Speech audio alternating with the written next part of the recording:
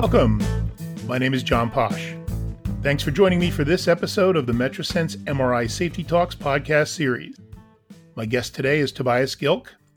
Toby is an architect, was a member of the ACR's MRI Safety Committee for the 2007 guidance document, is one of the founding members of the ABMRS and that organization's past chair.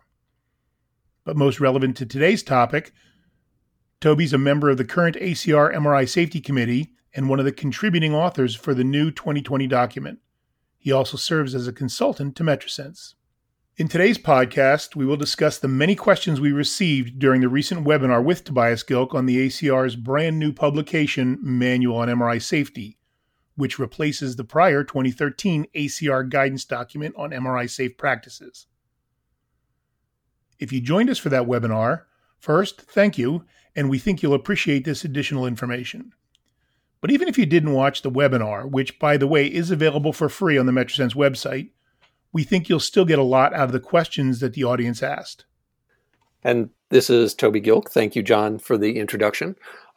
Before we get into the substance of the questions and the answers, I just want to make one thing perfectly clear.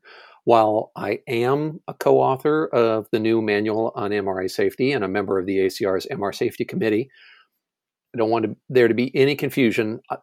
I don't speak for the ACR itself. The answers to today's questions are going to be my own personal thoughts and interpretations, and I don't want to pretend to be speaking on behalf of the ACR or any other organization for this podcast. If you have questions about accreditation standards from the ACR or Joint Commission or anyone else, the definitive source for answers to those questions will be those organizations themselves. So the answers I'm going to give you hopefully will be helpful to practice, but they shouldn't be understood to be the ACR's official interpretations. And here endeth the disclaimer. So after last week's webinar, we received hundreds of questions. Now, it will not be possible to answer all of them, but when we removed duplicates and combined similar ones together, we were able to whittle the pool down to a manageable volume. If you asked a question during the webinar and you don't hear your question in this podcast, please know that we tried to cover as much information as we could in the available time we have, but that some editing of the content was necessary. And if you ask questions in the webinar about general safety topics, not specific to the new Manual on MRI Safety, many of those subjects are planned topics for upcoming webinars and podcasts. For ease of following along, we group the questions into categories which are best practices, enforceability, the ABMRS, miscellaneous, risk assessment, defined roles, SAR, SED, pregnant patients, patient prep, orbit screening, hearing protection, risk management, the timeout process, training, and staffing. So let's jump right in, shall we? We'll start with some of the bigger picture issues about how the new Manual on MRI Safety works and its relationship to other standards or accreditations, and then we'll tackle some of the more specific questions related to the criteria of individual parts within the new manual.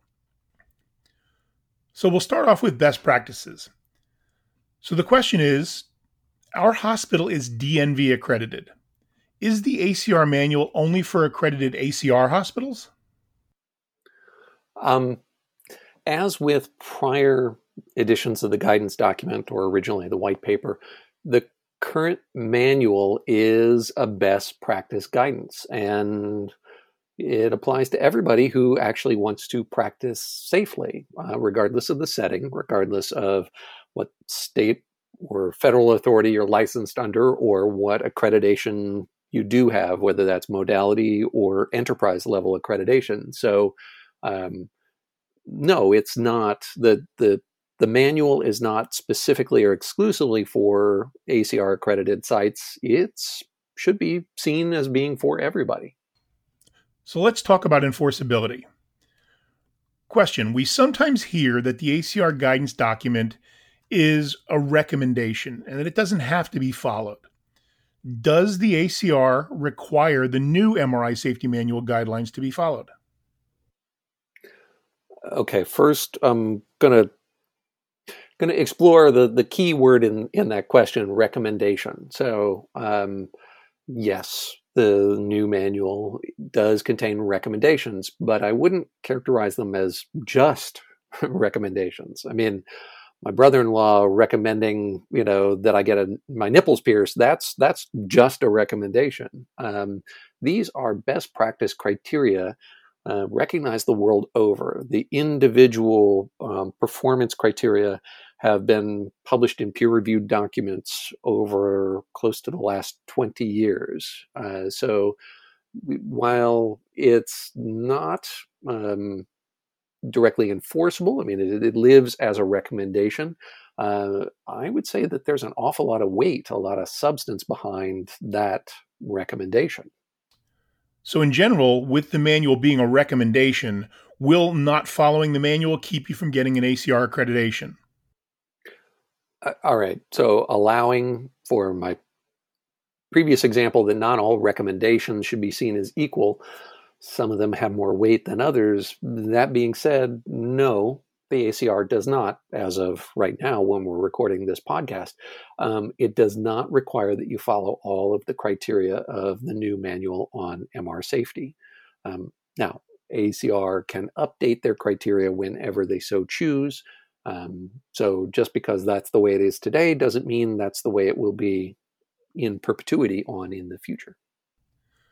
So next up, let's talk about the ABMRS. We got lots of questions about the MRMD, MRSO, and MRSE credentials.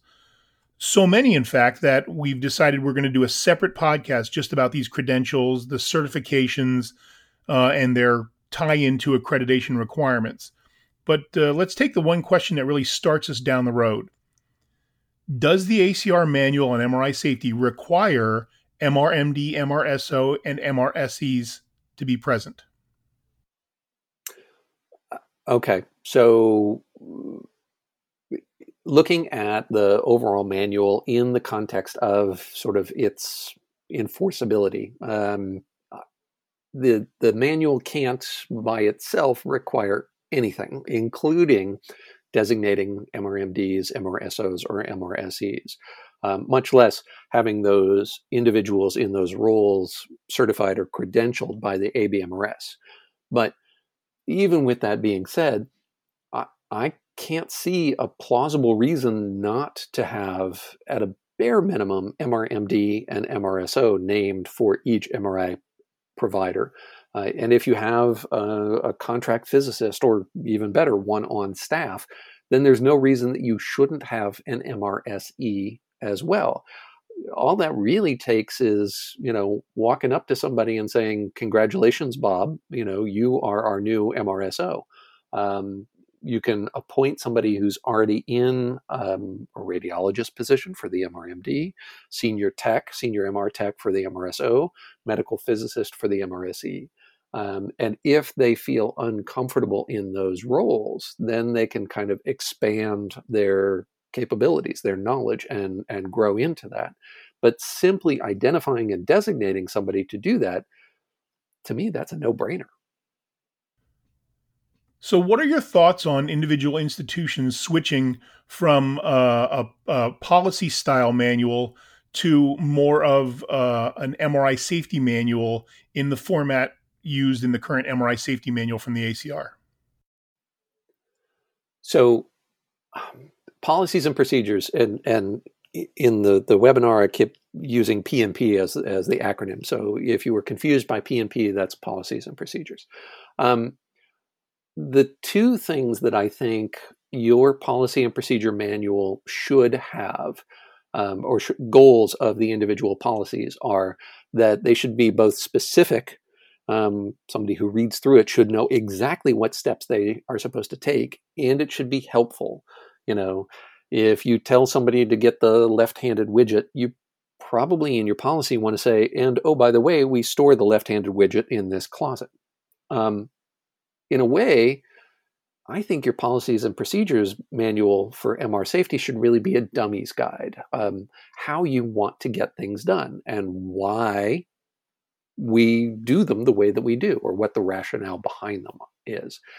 It should also be really easy to find the information that answers the question you have in the moment. You shouldn't have to go searching through a 50-page document to figure out where in that document, quench policies are, for example. So I guess in that respect, no, I don't think policies and procedures should be written like the ACR manual on MRI safety, although it does have a table of contents so you can zip to things. So I'm hedging here. So I guess as long as whatever you have is both specific and helpful, to be honest with you, I really don't care if it's a coloring book or graphic novel or written with text shorthand and emojis, or if it is a novel as thick as War and Peace. If it does the job it needs to do, if it is both specific and helpful, then that is ultimately what I care about. I think that's where the real benefit is. Do you agree with that, John? I do. I like a little more meat on my policies. I think policies should be instructional and educational. So therefore, I think there should be room for some narrative. But I don't think they have to be real long and detailed beyond what's usable. They're a tool that helps you in doing your job. And if that tool is not easily usable, then that tool will not get used. I think we are in 100% agreement. Are there major differences from other international MRI guidances and document standards? And if not, why not create an international standards? And if there are differences, what are those major differences? That's a really great question. MR safety, by and large, I mean, the physics principles are universal. But there are some differences between this document, the ACR manual, and, for example, the UK's MHRA safety guidance document.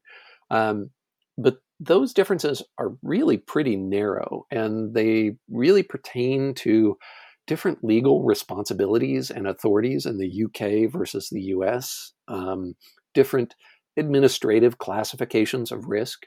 That the overwhelming majority of the content between these two, the ACR manual and the UK's MHRA document, overwhelmingly, they are fundamentally the same when it comes to the core of MR safety.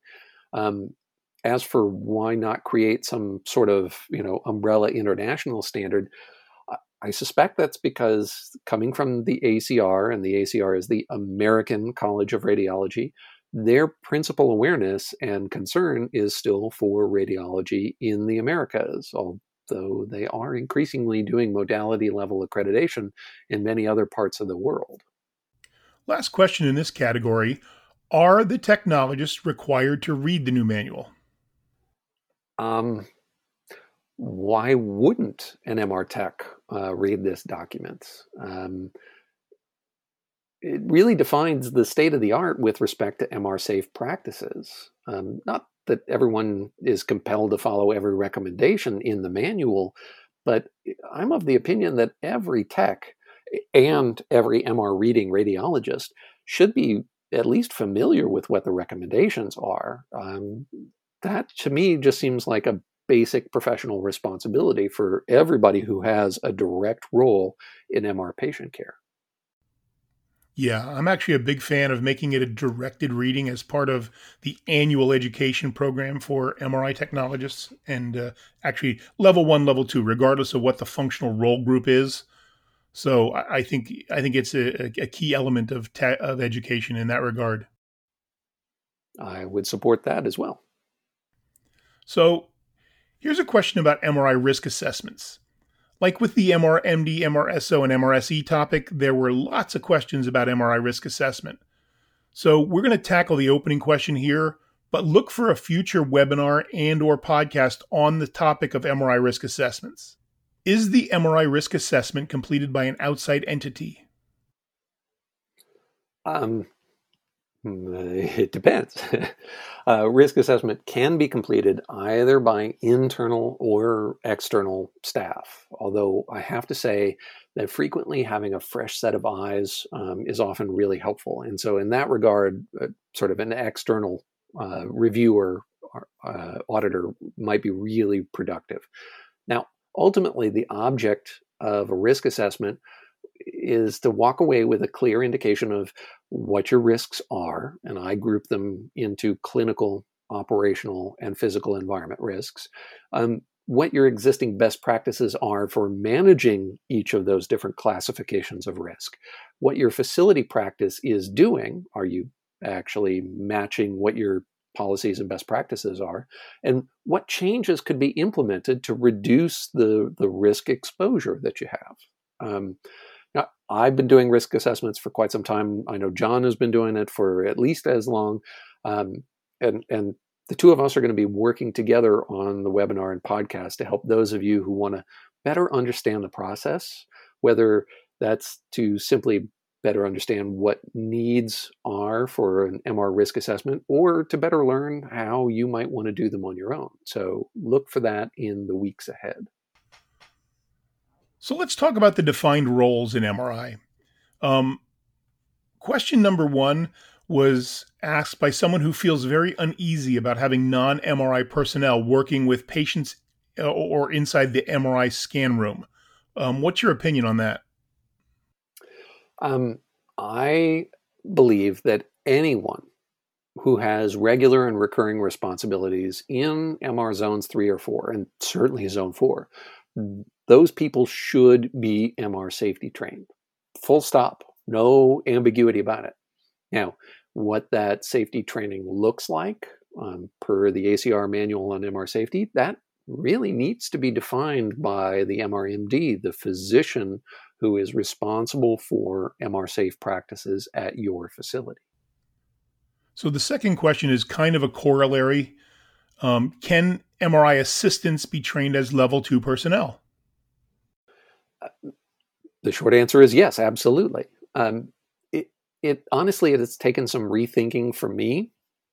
I had previously thought of level 1 and level 2 MR safety training as representing specific levels or curriculum of training, but level 1 and level 2 are really sort of classes of training, classes of responsibility.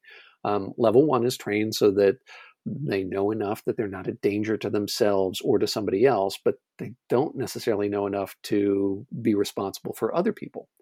Now, I do lots and lots of MR safety training at hospitals, imaging facilities, and I'm an architect. I'm not a technologist or a radiologist, but I think at most sites, I would probably be a best fit with their level 2 categorization. So if an architect can be level 2 trained, I think ultimately it's all a question of what do you expect the individuals in those different classifications, what do you expect them to know, and how do you expect them to be able to demonstrate or validate that they have that knowledge, that capability.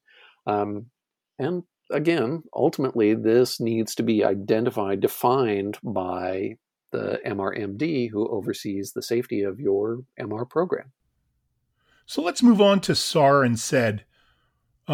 What is the benefit of considering SED instead of SAR, and is there any benefit to using both? In the general patient population, no, there's no real benefit to using both. There's no magic SED number that defines the boundary between safe and unsafe study conditions.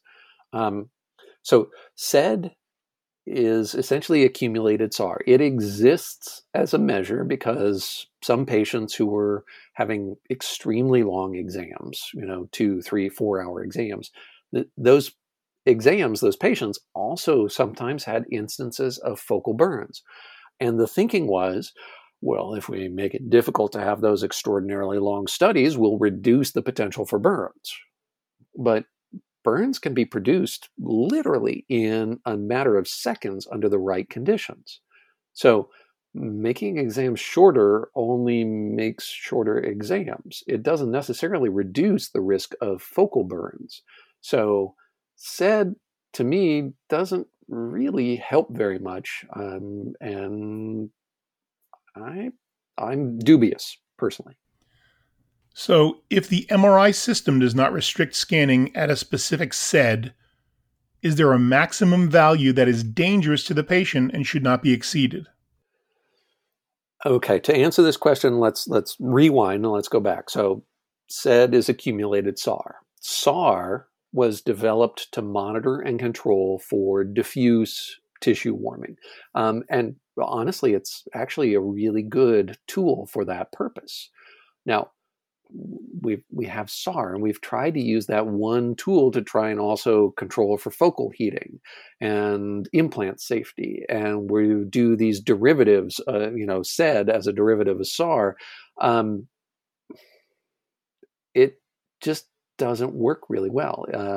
SAR and its derivative SAID really aren't effective for implant and device safety. They're not really effective for focal heating. And SAID as sort of over time accumulated SAR is even less useful for those purposes than SAR is. Now, personally, I wish that the IEC, the group that came up with SAID, or FDA, who regulates medical devices in the United States, I really wish they would drive a stake through the heart of SAID so that we never had to talk about it ever again, because I don't think it's particularly useful. I think it's a solution in search of a problem. So let's talk about pregnant patients. Why has the ACR not taken a concrete stance on imaging pregnant patients? They continue to advise risk-benefit analysis despite no evidence of harm, and the question cites patient pregnancies. The vast majority of data today has failed to show that exposure to MRI has deleterious effects on the developing fetus. I suppose the short answer is that even non-contrast MR imaging of pregnant patients, it still makes a lot of people nervous. That's in part because there's no ethical way to do a double-blind experiment on pregnant patients for MR. So we really can't conclusively test for the safety of MR on pregnant patients. Epidemiologically, it seems pretty clear that any risk that does exist is really, really, really small. But when it comes to the health and safety of pregnant patients, it's understandable that we have a higher bar for certainty. So I think that the guidance from the ACR manual on MRI safety is trying to strike a balance between the fact that we have no evidence of harm, and yet we also really can't generate direct evidence of safety of MR imaging of pregnant patients. So I think that the language that's used is trying to walk that line and trying to accept the fact that there's ambiguity on either side, the risk and the safety side of this question. So the next question is about patient preparation. We've been having patients change out of their street clothes for several years now. On occasion, we get pushback from the patient. I've told my team that we are observing a zero-tolerance approach to this. The patient almost always then complies. How are other facilities handling this issue? I think patient changing is one of the areas where there has been a pretty significant shift going on right in front of our eyes. Just 10 years ago, it seemed like every site was really reluctant to change patients. And now we're seeing increasing numbers of them changing all of their patients, either mostly change them or even all the way down to skin. It is still an evolving process, but that evolution today is definitely headed in one direction, to change all MR patients. Now, not every site is there, but that is the direction that we're moving as an industry, as a profession. John, do you think that that's a clear direction for where we're headed? I do. I think we're making a lot of progress in that direction, but like every other process in MRI, it's kind of slow, but I believe we'll get there eventually. The next question concerns medication patches. I understand the need for physician input to remove a patch. If the patch has a foil backing, is it still suggested not to perform the MRI if we can't remove the patch? I think the best answer to this is not unique. Lots of situations we get presented with are not simple yes, no kind of responses. But I think this illustrates kind of the multi-step process, which should be clearly defined in your site's policies and procedure manuals. So if the medication on that transdermal patch, if it has no contraindication for heating, and it's not going to be within the volume of RF deposition, which, depending on patient positioning and what study and what you're using for transmit, if it's not going to be in the RF and there's no heat contraindication, I don't see a compelling reason to remove the patch, not for a safety reason. Now, some patches may be able to remain even with a heat sink, even if it is within the volume of RF deposition. If ultimately the decision is yes, the patch does need to be removed, there should be, in my opinion, a physician direction to remove the patch. Ideally, that should come from the prescribing physician, but this could also be the supervising physician, the radiologist in most cases. So I think, yes, we should have physician direction, but that can be written as policy. And we really shouldn't be refusing exams to patients who have transdermal patches simply because they show up and we don't have a note from their doctor. So there were several questions around glucose monitoring devices, and the general consensus of those questions is, do they fall under the same guidelines of medical patches? Anecdotally, I've heard of techs, radiographers with CGM, continuous glucose monitoring devices, going into and out of the magnet room without damage to the device. But anything that would be subject to RF exposure or exposure to the time-varying gradient energies, so more or less anything inside the board during the study, that would make me a bit nervous.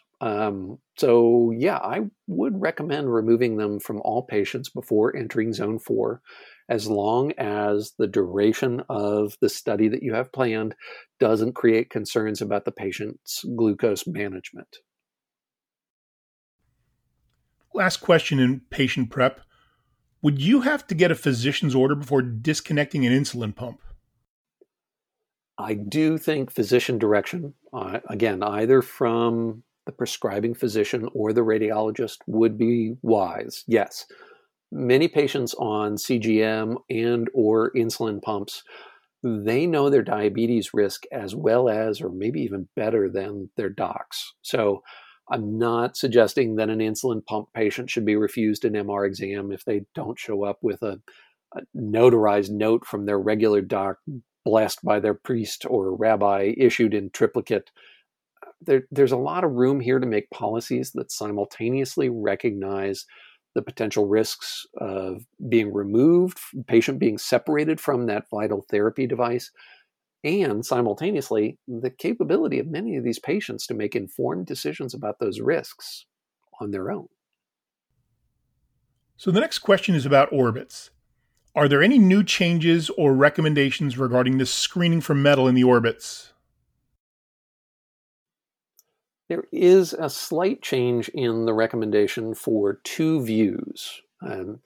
That's been reduced to a recommendation for a single view with the option at the radiologist's discretion for additional views. This is an attempt to balance the known risk of X-ray exposure to the lens, to the eyes, against what is typically a pretty low reward study. I mean, rarely do screening films for foreign bodies in the eye, do we see something there that changes the decision to go forward with an MR. So the next question is about hearing protection. How would you recommend that we verify fit and function of hearing protection?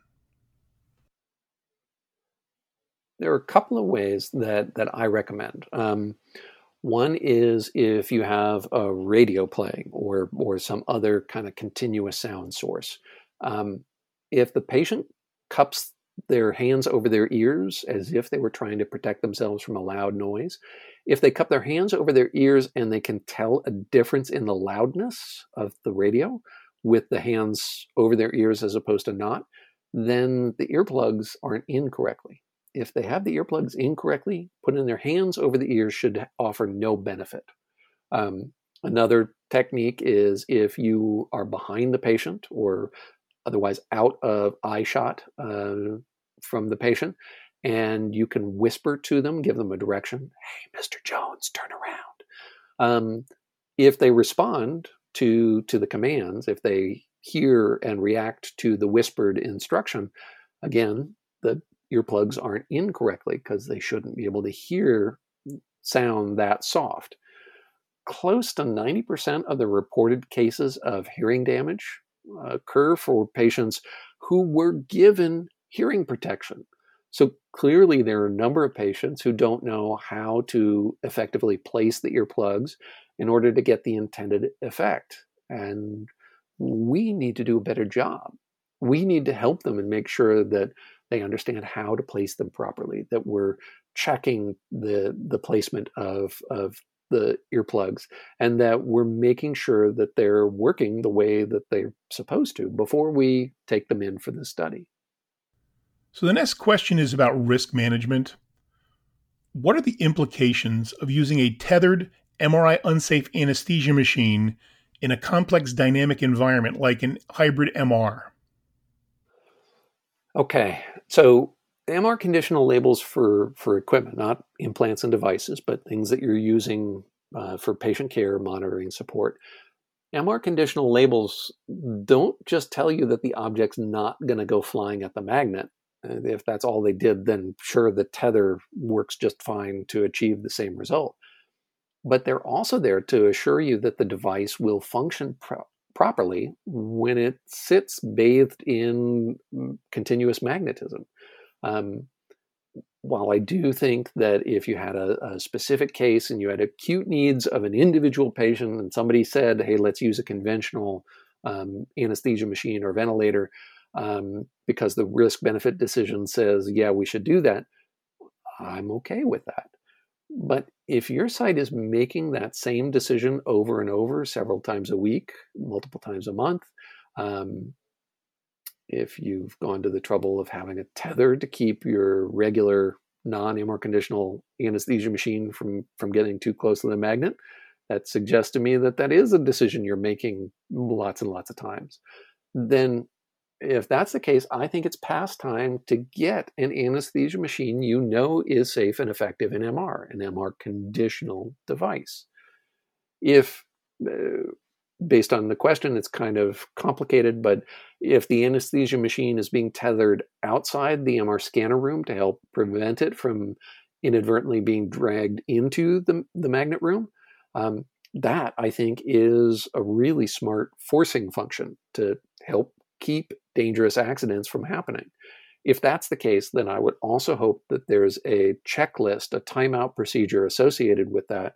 So if there's a door between, say, a cath function and the MR function, and we have the vent or anesthesia machine on the cath side of that equation, before we open the door between the two, we double check and we make sure that the tether is in place and that anything that needs to happen as a function of moving the patient from one room to the next is done in the safest way possible. So let's talk about the timeout process. Are there some examples of final check / timeout checklists that can be used in MRI, especially for EPIC? This is one of the tools that we're currently working on for the upcoming MRI risk assessment webinar and podcasts, not exclusively for EPIC, but the timeout process in general. We don't have it for distribution right now, but here's what I think should be fundamental parts of a timeout process. And if you want to put this into a checklist in Epic or Cerner, or whatever tools you want, or just have a written checklist, that's cool. Each patient, each caregiver, and each piece of equipment about to enter the MRI scan room should stop, And we should, for all of the staff, we should conduct our regular, pre-entry Macarena, checking all of the pockets, any place that we might hide stuff. We should re-verify all the equipment, devices, transports, monitors, medication pumps. We should make sure that everything that's about to go into that room is MR conditional.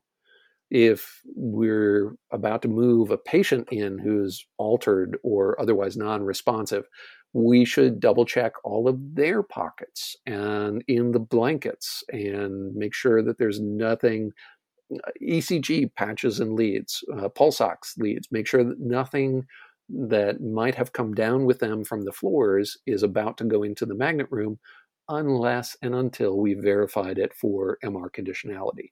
We want to make sure that nothing is sneaking into the room without our review and check. For ambulatory persons, whether that's staff or patients, individually do quick checks with the doorway ferromagnetic detection system. If you have ferrous-free transports, even better, you can do that for your non-ambulatory patients. These are steps that I see as kind of being essential to that overall pre-entry timeout process. So let's talk briefly about training. Which program for annual MRI staff safety education do you recommend? The person asking this question said, we have 6 level 2 and 15 level 1 personnel. Do you recommend videos, PowerPoints, or webinars? So my smart aleck answer is whatever one your MRMD has reviewed and chosen as being appropriate to the educational needs of your class 1, your level 1, level 2 personnel.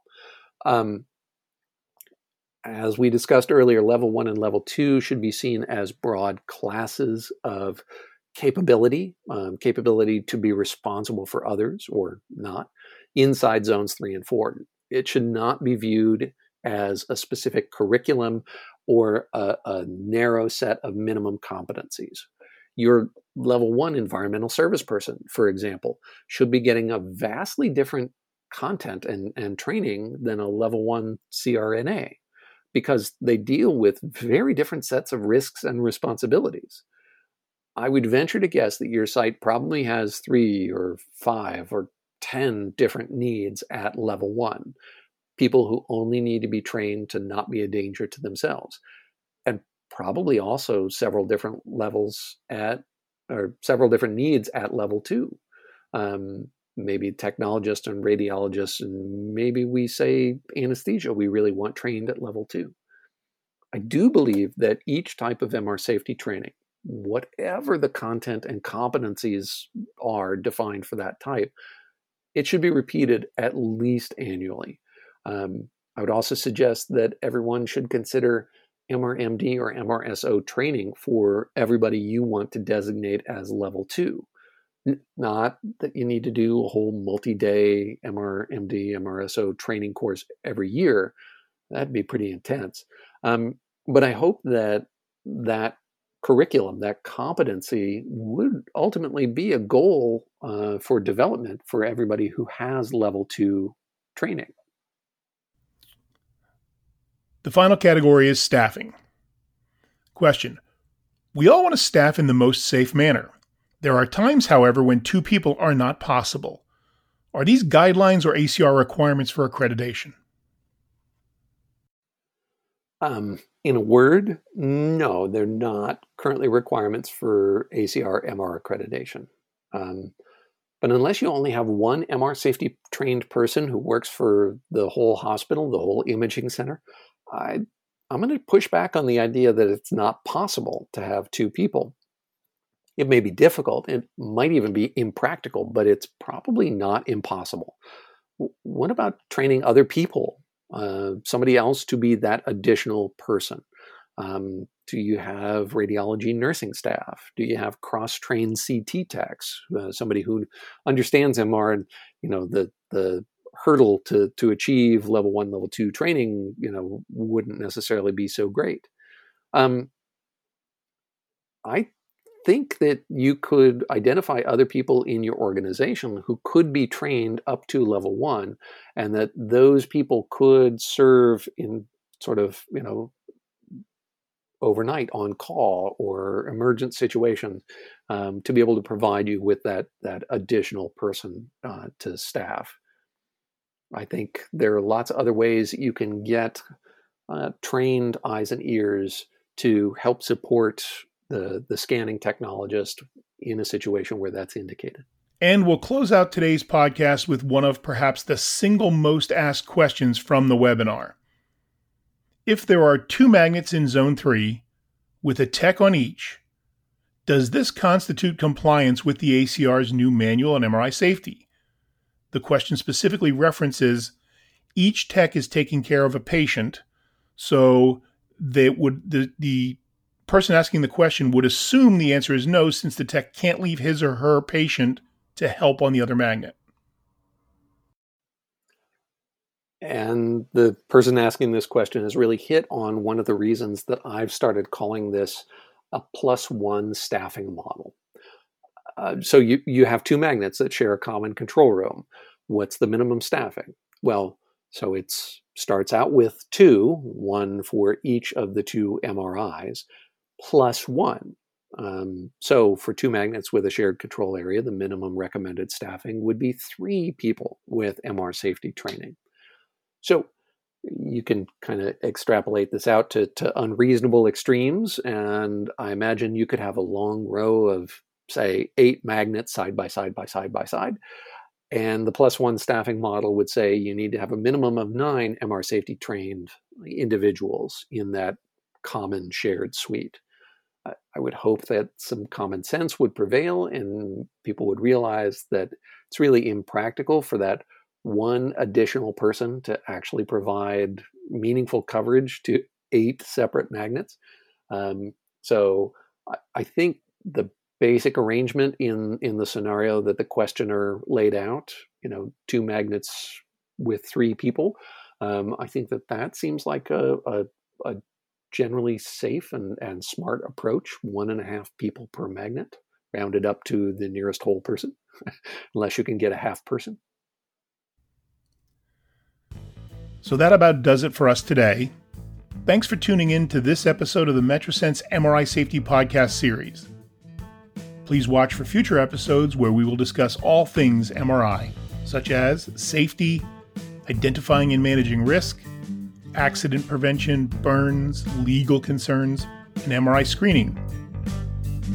We'll also have an exciting lineup of guests that will appear from time to time, so please be sure to follow us wherever you get your podcasts. For additional information, be sure to explore the MetroSense library of MRI webinars at www.metrosense.com. As always, all content is free of charge. Thanks for listening, and a big thank you to my guest, Toby Gilk. Peace and safety.